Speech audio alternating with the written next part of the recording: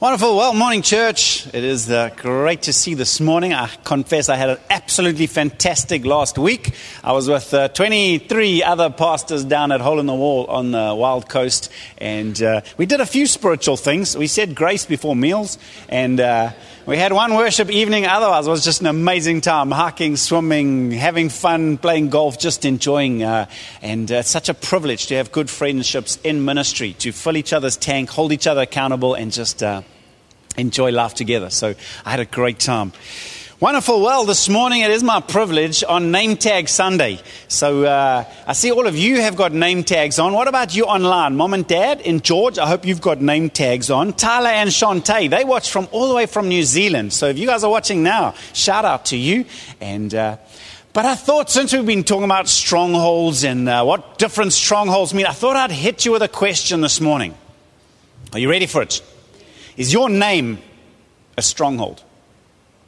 Think about that for a moment. Your name. Is your name a stronghold? Now, it's interesting that the Bible speaks about naming things. Remember Adam and Eve, when God created Adam and Eve, and he said, now I want you to be fruitful, multiply, go out, fill the world, and then subdue it, bring it under dominion. And then he said, now Adam and Eve, your job is to go and name the animals. Which is interesting, because God could have named the animals giraffe, elephant, and just introduced them to Adam. But he said, no, Adam, I'm giving you authority. And what it means to have authority means you have to name things that are under your authority. It says in Genesis 2, verses 19 to 20, the Lord God had formed out of the ground all the wild animals and all the birds in the sky. He brought them to the man to see what he would name them. And whatever the man called each living creature, that was its name. So the man gave names to all of the livestock, the birds in the sky, and all of the wild animals. It's interesting that names come from authority with authority. So God named Adam, but then Adam named Eve, and Adam and Eve named their children. Moms and dads, you name your children because you have authority. They're under your authority. When a husband and wife marry, the wife comes under and takes the husband's surname, coming under authority. It's God's design. Names are important. Here's a little example. In 1 Samuel 25, verse 25, if you're looking for a good baby name, this is not it. It says, please pay no attention, my Lord. This is Abigail as she spoke to David. Please pay no attention, my Lord, to that wicked man Nabal. He is just like his name. His name means fool, and folly goes with him. For some unfortunate reason, Nabal's mother decided to name her son Fool. So imagine your whole life, hey, here comes the fool. Fool, what do you think? And lo and behold, he folly, stupidity, he messed up big time. His name influenced his behavior. I wonder how many people in jail are called innocent. Probably none. Names are powerful and profound. My name, of course, is Brent. And you know, when I speak, my wife has got a beautiful name, Kate, short for Catherine, which means purity. And it's like powerful and profound. And some of you call John, loved of God, or Michael, mighty one in God's sight. My name means Brent. Well, Brent means steep hill. So I'm not exactly sure, but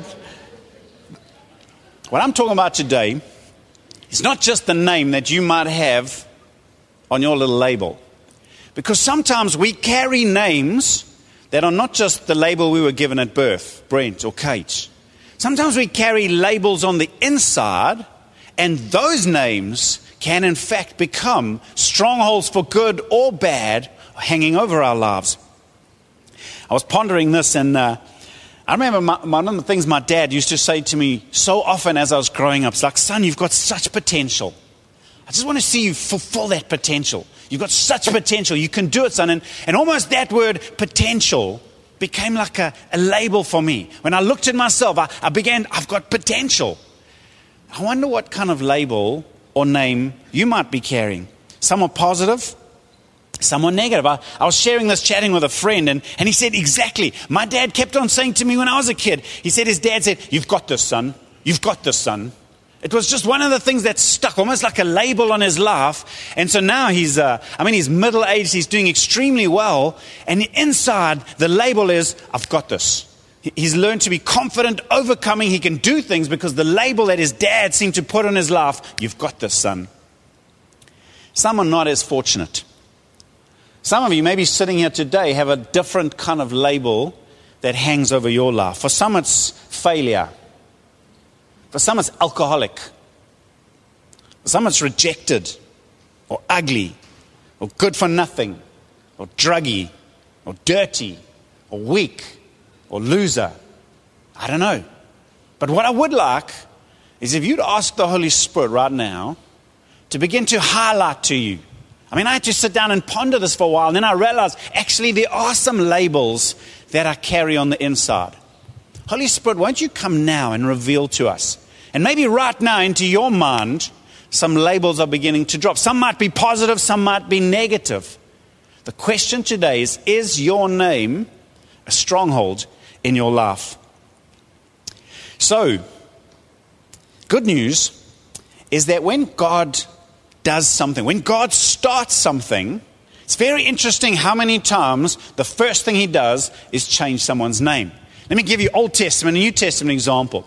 So God is wanting to raise up a people out of all of the earth. This is my people. The Jewish nation was born out of one man. His name was Abram. And when God called to Abram, Genesis chapter 12, it's a famous passage. He says, I want you to leave your country, your people, your father's household, and go to this land. And he gave him a powerful prophetic promise. But then he changed his name. In Genesis 17, verse 5, God said, you no longer will you be called Abram. Your name will be Abraham. For I have made you a father of many nations. You see, up to that point, his name Abram means exalted father. Kind of speaks about him, personal success. And Abraham was a successful man, but at that point, the label on his life was personal. You're a success, well done. God said, no. I'm going to call you Abraham, which means father of nations. He went from someone about success to someone about significance, dynasty, legacy.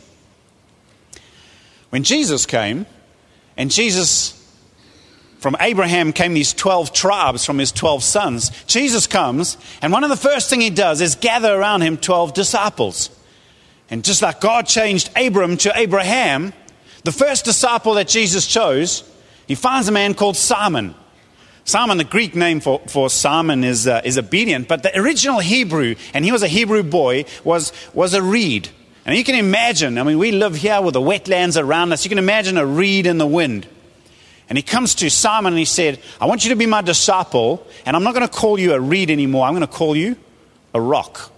Peter, that's what his name meant. And straight away he changed his name from Simon to Peter. And as he grew, he was probably swayed by popular opinion. He wanted to be Mr. Cool, always had something to say. And maybe he went from being a reed to being a rock on which the kingdom was established. Names are powerful.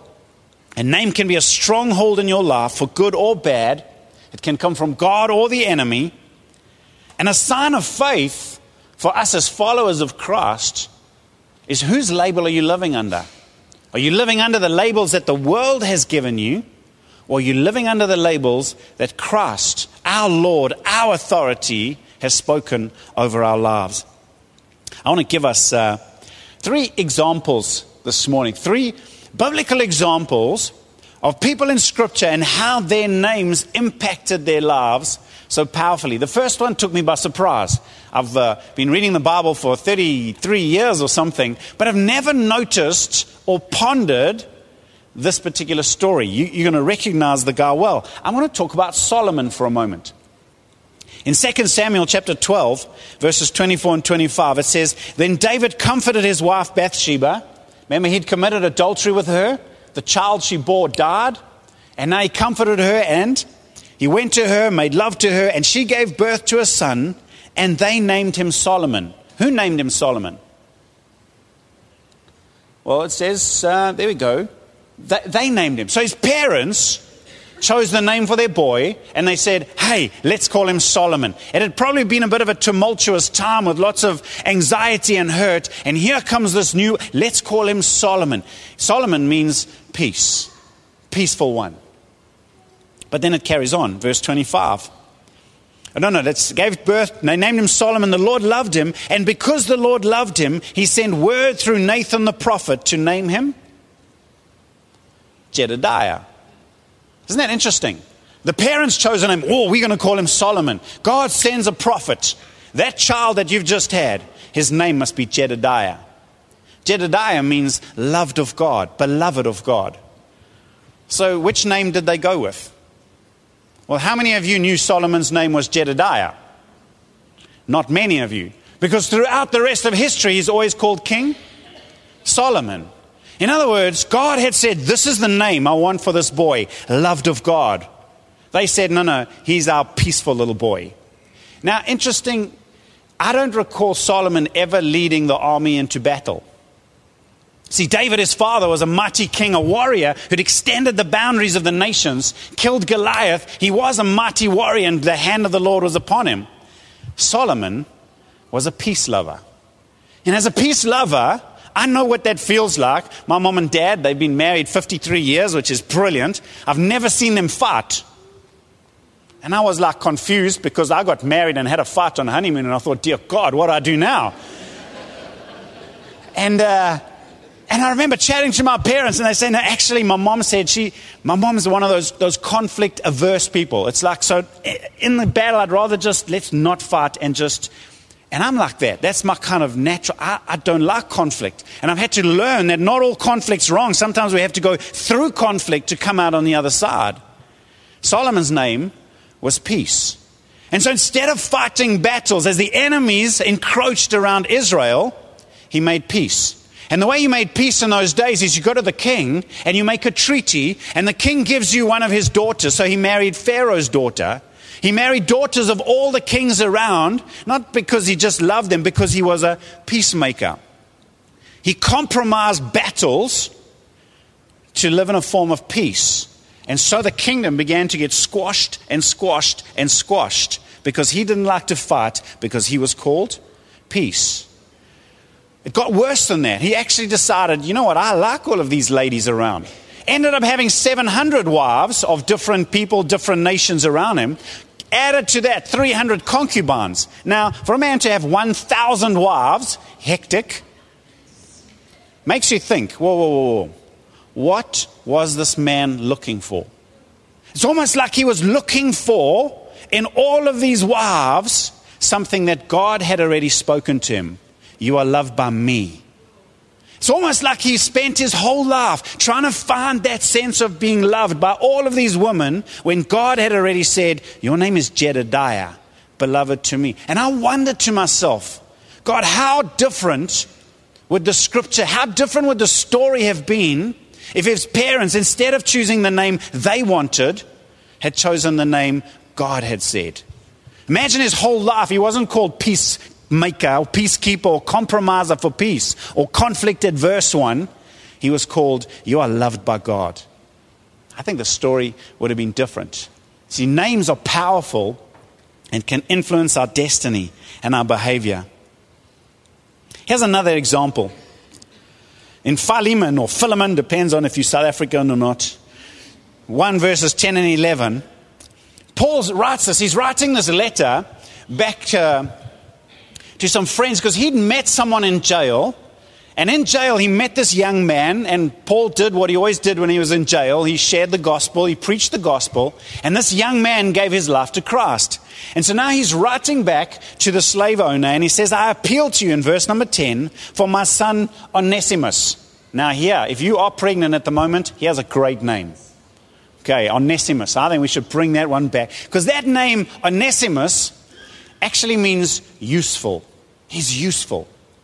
So I'm appealing to you for my son Onesimus, the useful one, who became my son while I was in chains. Formerly, he was useless to you. Isn't that interesting? So his name was useful. The useful one was useless to you. Why? Well, he was a slave. Obviously, through the decisions that he'd made, maybe he got himself bankrupt, sold himself into slavery, became a slave to an owner, didn't like being a slave, ran away, which is an ultimate disgrace, and ended up in jail. So the very one whose name was useful had now become useless because of his bad decisions, because he didn't know Jesus. But now look what happens. Formerly he was useless to you, but now he has become useful, Onesimus, both to you and to me. Isn't that beautiful? It's like, here was God's destiny over your life. God's spoken prophetic words, put labels upon you, put something inside of you. This is what God has called you to. But sin robs us of that stronghold of the Lord, of fulfilling the potential, the prophetic call of God upon our lives. But the beautiful thing is the gospel redeems the very names, the labels that God has spoken over us. He had a powerful name, but sin had resulted in slavery and now jail. By the time it got to Colossians 4 verse 9, Paul's writing now to the church in Colossae, and he says, he's coming with Onesimus, our faithful and dear brother, who's one of you. They will tell you everything that has happened here. Isn't that beautiful? So here's now a member of an apostolic team. This guy whose name was useful but was useless, rotting in a jail, gave his life to Christ, was restored to his slave owner, but no longer as a slave but as a brother, and is now part of a translocal team ministering apostolically, useful and in Scripture, because that's what Jesus does. He takes what the enemy tries to rob and destroy, the labels, the prophetic calling, the destiny, and he robs us of it. I had the sense of this little label over my life, potential. Potential. I've got potential. To be honest, the problem was it actually became a bit frustrating. Because I was like 15, 16, going through those teenage years and sensing like, son, you've got so much potential, but it's like, for what? I mean, I was doing fine at school, I was doing fine at sport, but there was a sense inside of me of, there's got to be more. Surely there's more. If you've been given potential, to do what? And then someday I met a guy, and he began to share the gospel with me. But what gripped me was not so much I'd heard the message about Jesus, but what really gripped me was the sense of passion in his eyes for this Jesus that he now served. See, up to that point, I'd always thought Christianity was like a religion, a bunch of rules. But as he was sharing the gospel with me, as I saw this passion in his eyes, I realized you've given your life to something way more than just growing up, starting a family, getting a job, dying one day, becoming worm food. This is like more. And in that moment, I realized this is what I want. And when he shared the gospel about how Jesus had taken our place in death, he'd raised from the dead to pay for our sins, to make us holy, so that he can give us his Holy Spirit. And I remember clearly in that moment, the thought breaking into my heart, you mean the same Spirit who created the heavens and the earth, this Holy Spirit that was inside Jesus, can now come live inside of me? How much potential do I have now? Look out, world. And that's why I'm like, Lord, deliver us from being such underachievers. Come on, we're full of the Holy Spirit. We should be changing the world. But I suppose my point is this. Outside of Christ, no matter what labels we carry, sin robs us of the power and effectiveness of Christ. But as we come to Christ and under his authority, he can turn those labels to his glory and for his name. Let me give you one more, and then I'll land. Many of you know the story of Naomi. Naomi was this incredible woman of God who went through a very tragic time. Her name, Naomi, means pleasant or joyful or blessed. And so she lived her life blessed by the Lord. She had a husband, she had 2 sons, and they walked in the blessing of God in Israel.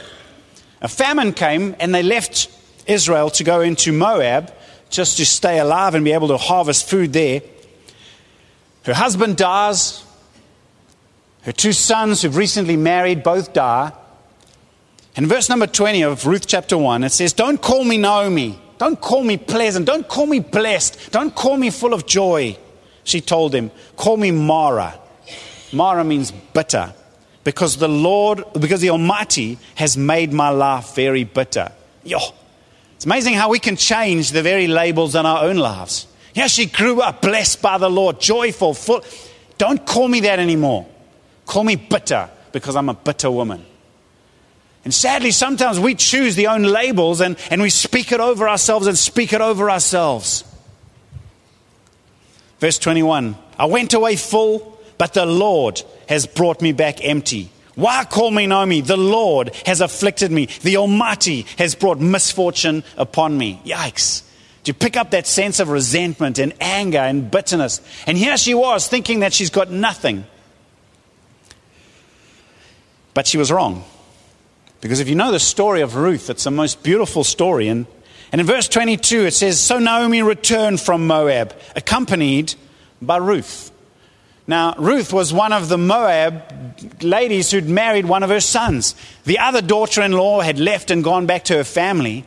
But here was this incredible young woman. Her name was Ruth. And do you know what Ruth means? Friendship. So here was a young girl who said, no. My name means friendship. I don't even really know this God that you serve. But over her life, all her life, she'd been called, you're a good friend. You're a good friend. You're a good friend. And so now, Naomi, who's now wanting to be called Mara because she's bitter and she's broken and I'm just giving up.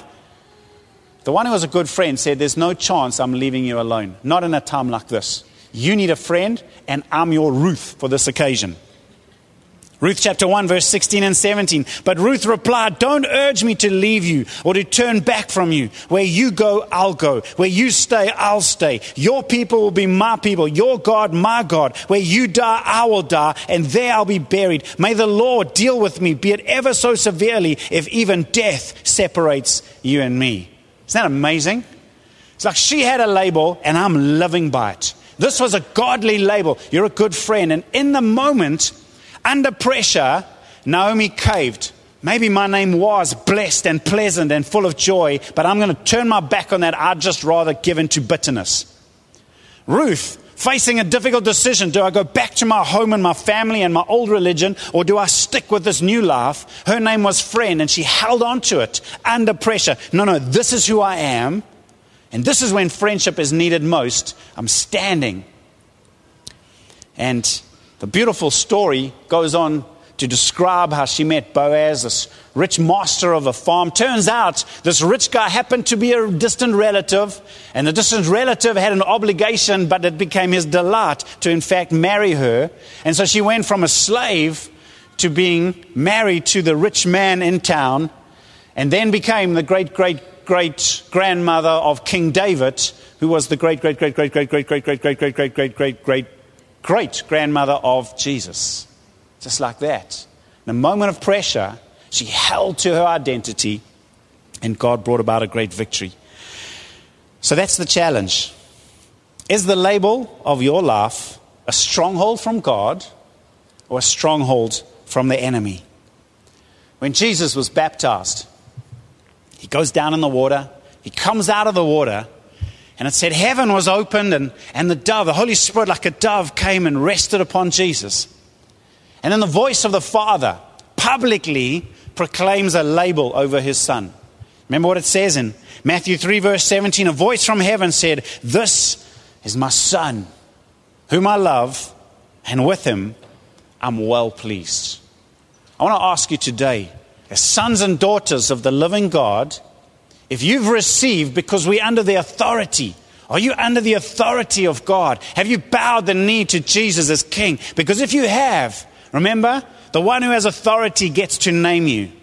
And if Jesus is your authority, your Lord, he gets to name you. Now maybe you've got old labels of the past, but if you've given your life to Christ, no longer under sin, sin will no longer be my master. Jesus, you are now my Lord and Savior. You get to name me. You get to rename me. And the Father says, this is my Son, whom I love, and with him I'm well pleased. I want to ask you today, saints, if by faith you would take a new label. This is who I am, a son of the living God. The Bible tells us, to all those who received him, John 1 verse 12, God gave the right to become children of God. Not born based on a father's will or family decision, but born of God. See, when we give our lives, when we open our hearts to Jesus, we adopt it into the family, and the Father speaks over us, sonship. You are loved. I'm well pleased with you. I believe this morning that God wants to break off some of those labels of the past. And my prayer for each of us, even now, is that the Holy Spirit will be identifying in our hearts, these are the labels that I've worn before, but no more. Labels represent authority. Repentance, when we turn from the world to Jesus, from sin to Christ as our master, There's a change of authority. I'm asking you today, have the labels of your life been changed? Sonship speaks of belonging. Love speaks of acceptance. Pleasure speaks about God's goodwill. Maybe God is calling you today to repent of holding on to the enemy's label for your life and allowing it to be a stronghold. Maybe it's time to submit to God's label for your life and let that become a stronghold. Why don't you stand with me, please?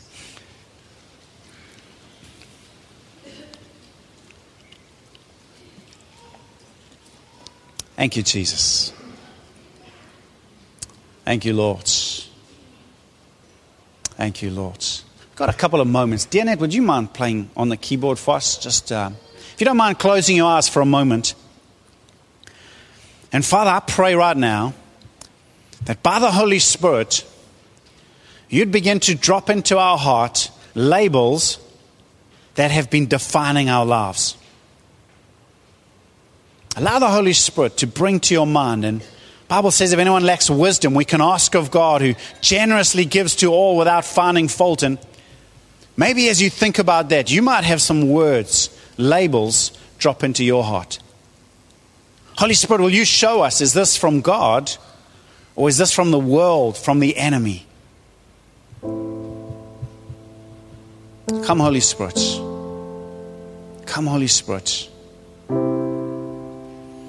2 weeks ago, I shared about strongholds of finance and a poverty spirit.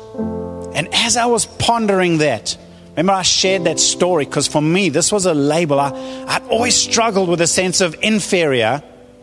And then God spoke to me from that scripture. Remember in Matthew, look how the Lord clothes the birds of the air, the grass of the field. Are you not much more valuable? And I remember in that moment, I felt God changing a label in my life from inferior to valuable to God. Holy Spirit, would you come and highlight the labels that need to be changed in our lives? That when we think of Name Tag Sunday, we think, I had a name change. Maybe for some of you, today is the day for a name change.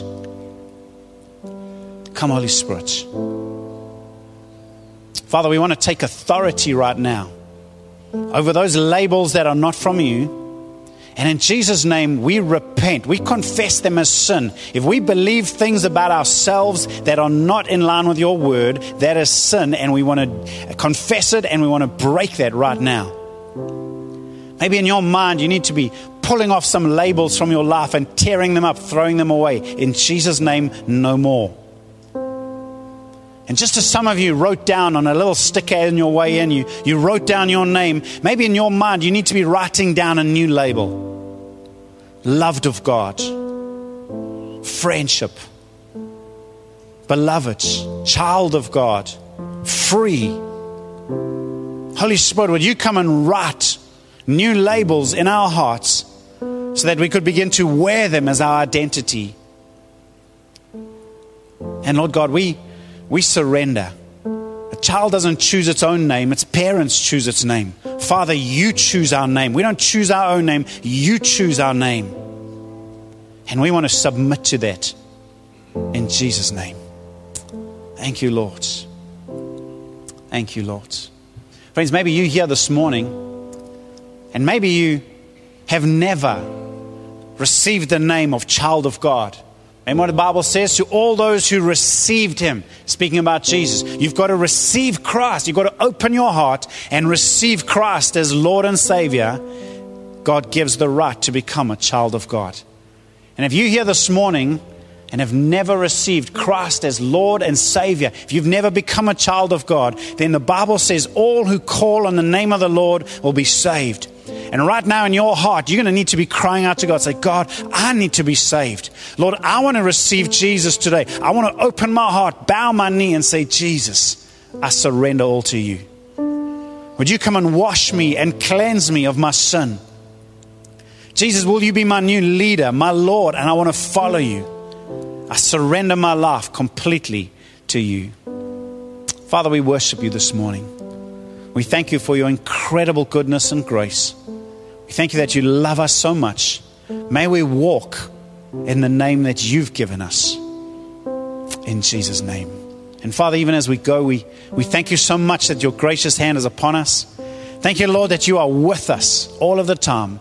We give you all the glory and honor and praise in Jesus' name. And God's people say, amen. May the Lord bless you.